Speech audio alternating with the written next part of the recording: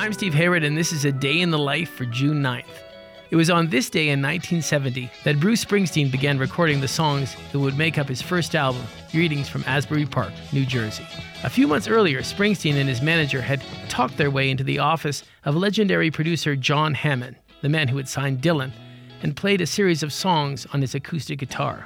Springsteen started that day with Does This Bus Stop at 82nd Street, then moved on to It's Hard to Be a Saint in the City, and concluded with a song called If I Was the Priest, which was recorded but never released. Hammond believed he had found the new or the next Dylan.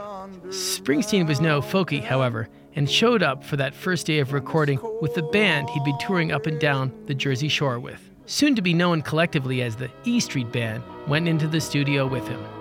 Even after the record had been made, there was a split between Springsteen and his producers, who preferred the solo tracks. Springsteen, on the other hand, liked the sound of the band. In the end, they went with a combination, a mix of the somber and meditative tracks like Lost in the Flood and the iconic freneticism of songs like Blinded by the Light.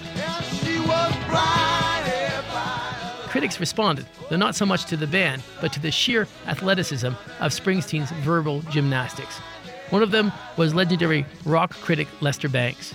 Springsteen slingshots his random rivets at you, and you can catch as many as you want, or let them all clatter right off the wall, wrote Bangs in Rolling Stone. He is a bold new talent with more than a mouthful to say. And the rest, as they say, is history. A Day in the Life is a production of Critical Karaoke, brought to you by the Idea Space at Colorado College, exploring ideas through the visual arts. Also made possible by the generous support of the B. Vradenberg Foundation, the Joseph Henry Edmondson Foundation, and Colorado College, fostering innovation in the humanities. Find out more at criticalkaraoke.com.